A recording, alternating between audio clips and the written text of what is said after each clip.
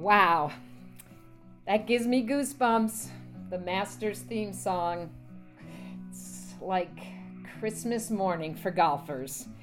We're on the eve of what would have been the Masters Championship, and of course it's been postponed, moving to November.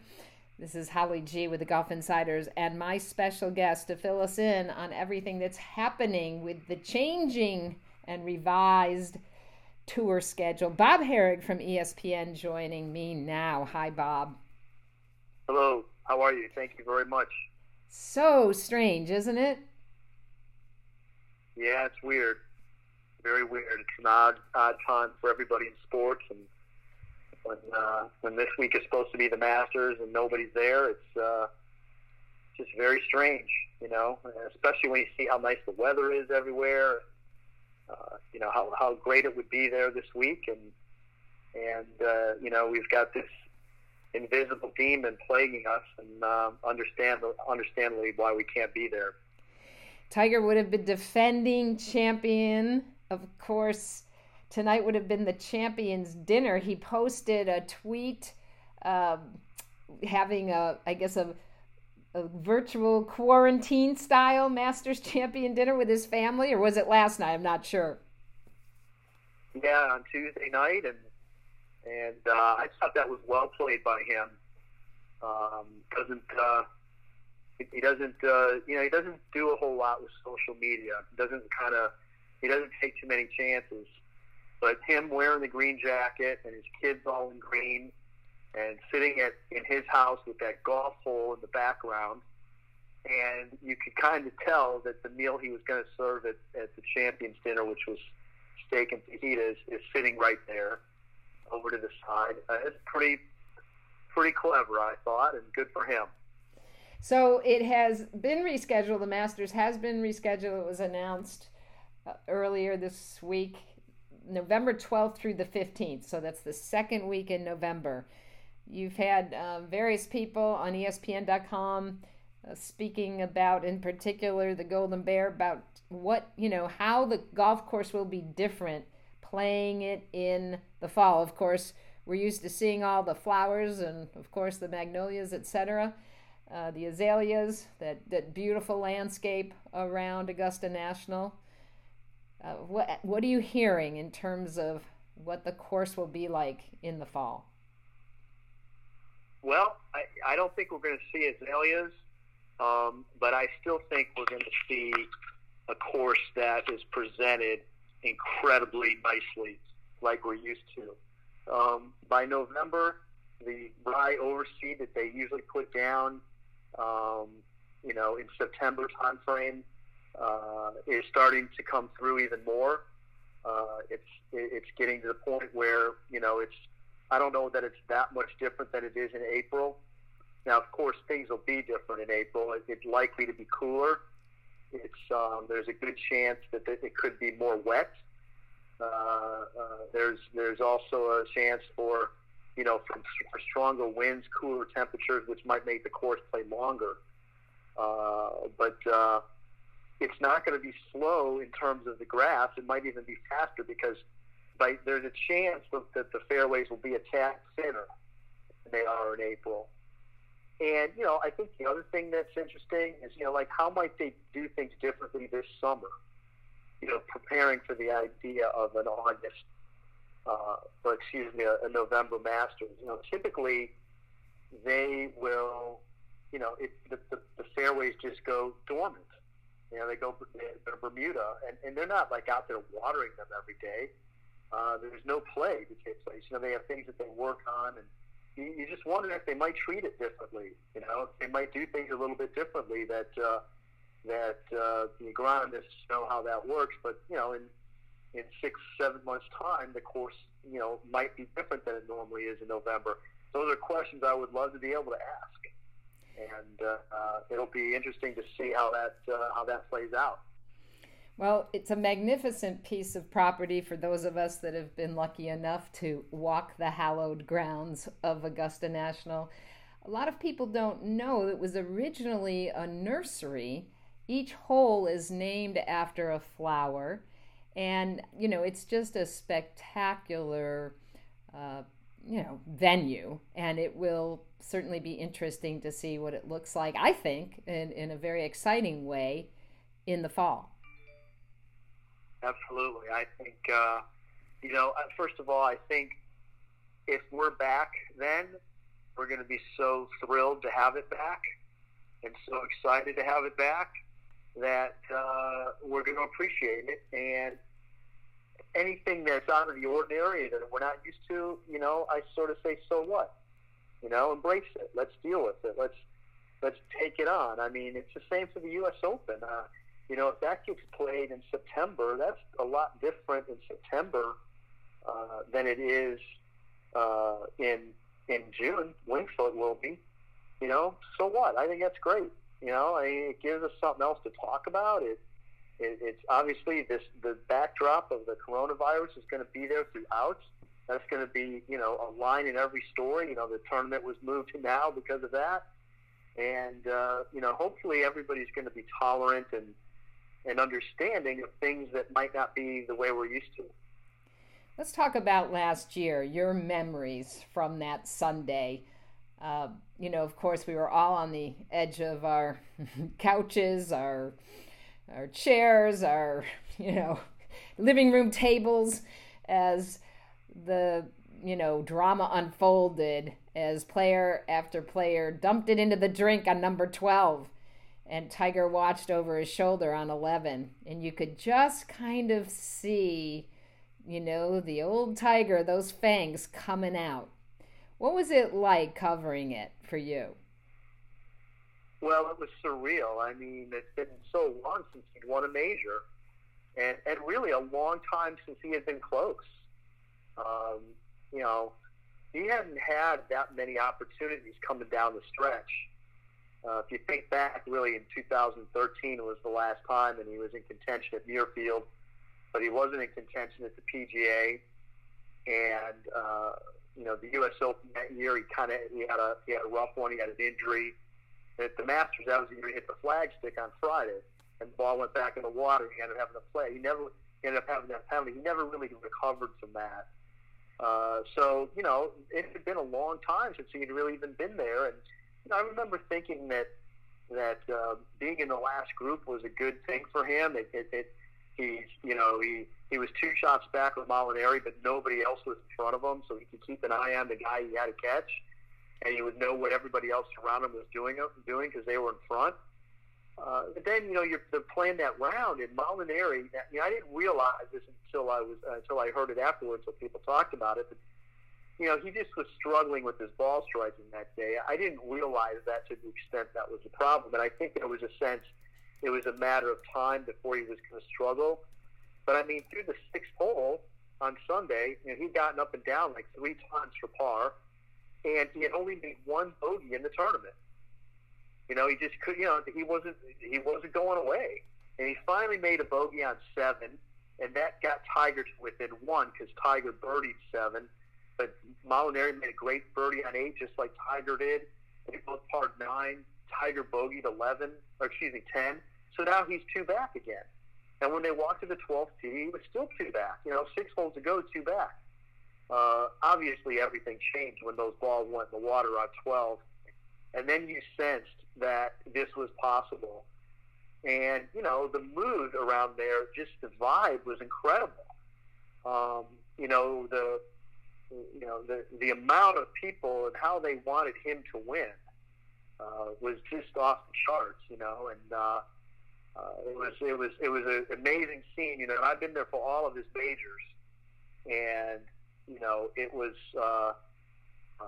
that one topped them all to me in just terms of the raw drama, emotion. Even 2008, as great as that was at the U.S. Open, this was incredible. Absolutely. And of course, his kids, waiting greenside, and his mom, just the whole picture was something we'll never forget.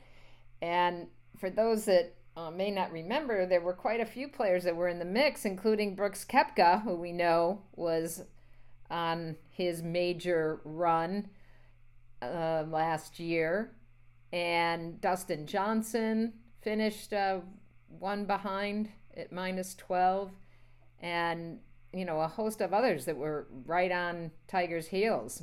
Molinari, as you said, Jason Day was just 2 back. Tony Finau, Patrick Cantlay, Rahm and Fowler, all just a few shots back. It was such an exciting final round. I think that's what makes the win even more incredible. It makes it more special. It wasn't like he beat a bunch of chumps. Right. He beat Brooks Koepka, Xander Schauffele, and Dustin Johnson, all top 10 players, were tied for second. As you noted, Jason Day was up there. Cantlay was up there. He was a very, very good young player. Five guys with majors themselves. Exactly. And Molinari, who won the British Open the summer before, playing with Tiger. He was not afraid of playing with Tiger. And and yet, and he had to hold him off. And, even Webb Simpson in the group in front, he didn't get it going, but he's won a major.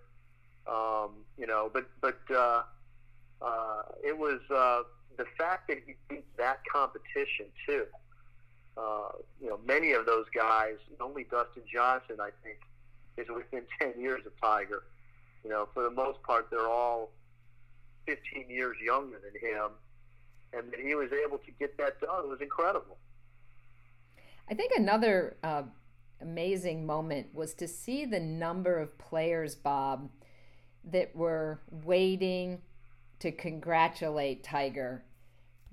We know, given his past competitive spirit, that he never seemed to be too chummy with a lot of the guys. We know that's changed quite a bit, and it was just a great moment of sportsmanship, and just, I think, Tiger turning the corner also with his career. No doubt. I mean, I think those guys were enjoying it. Aside from themselves being able to win, I think they wanted him to win more than anybody. And, they waited for him there before he went into scoring. And it is an amazing number of players when you think about it. Ricky, Bubba, Trevor Immelman, past champion, wearing his green coat. Bubba was wearing his green coat. Langer was wearing his green coat. Poulter was there. Webb. When you see him coming down on the right side, he slaps hands with Justin Thomas's dad, and then his mom. That was just really neat, I thought. And then all the players, they enjoyed that win, and they wanted him to know how important they thought it was too. And that was another cool part of it. That whole scene, from putting out to walking into the scoring trailer, scoring room there off the pro shop, it took about 3 minutes. And for about 2:45, Jim Nantz didn't say a word. And you just heard all the sound. It was really cool. And what was it like in the press room? Yeah, it's usually pretty subdued and quiet in there, but there was definitely a lot of activity and a lot of, I don't want to say cheering, but it was more like, there was a lot of noise, sort of a lot of oohing and ahhing. And I think when he holed out to win, there was some applause. There's a lot of people in that press room that been there through all of that with Tiger. And I think all of us were just, amazed. My God, how many people among us even had written him off forever. And, to win the Masters, a 15th major, his first major in 11 years, it's just incredible stuff. And, to think that he's won 3 times now since he came back is incredibly impressive. It sure is. And how much Tiger, not only to the PGA Tour, to the media, to, everyone in the golf industry, has made the last 20 years so exceptional. and given us all just not only amazing stories to write, but amazing careers to have inside of his growing the game as much as he has. No doubt. I mean, it's been an amazing ride to be along for all that. And, golf was very, very good before him, and it will be very good after him. But it's been incredible with him. I mean, it's just that I just can remember that, when he was in his heyday, you wondered and thought he could win every tournament he played. And there were stretches of times when he didn't win where he was viewed as a disappointment, which is absurd, of course, but that's how good he was. In 2001, I remember this distinctly. He'd won the 3 majors in 2000. He comes into 2001 with the Masters looming as a 4th in a row, but he had not won anything that year until he got to Bay Hill. And he was sort of considered to be in a, quote, slump, even though he had like 4 top 10s. Right. It was kind of crazy. Yeah. And then he won the Bay Hill. He won the Players. People forget he won the Players, the next biggest tournament to all the majors, with the Masters 2 weeks later, with all of that going on. I mean, that would have been one you'd think he just would have nailed it in. He'd be like, I don't care about this week. I want to get the Masters. I want to make sure my game peak's there. And no, what does he do? He goes out and wins the Players Championship too. I mean, it's just just amazing turn of events that he was able to do all that. Well, we know you still have a ton of programming on ESPN and ESPN.com. Share with our listeners what's coming up, including the special telecast on Sunday. Right. On ESPN, starting on Thursday, I believe Thursday is Tigers' 97 win, final round. Friday is one of Bubba's wins. Saturday is on CBS with Phil in 04, and then Tiger last year, Sunday. And a bunch of this other Masters content can be viewed on ESPN Plus if you have that subscription. And then on .com, we have a ton of content surrounding Tiger, surrounding the Masters. I wrote a piece on what a November Masters would look like. On Wednesday, there's a big piece looking back at his win through the eyes of other people in sports and in entertainment and everything. And there's a lot of stuff that's going to be there. There's no Masters, but there's no shortage of Masters, of content. So hopefully people will check it out. All right, we will indeed.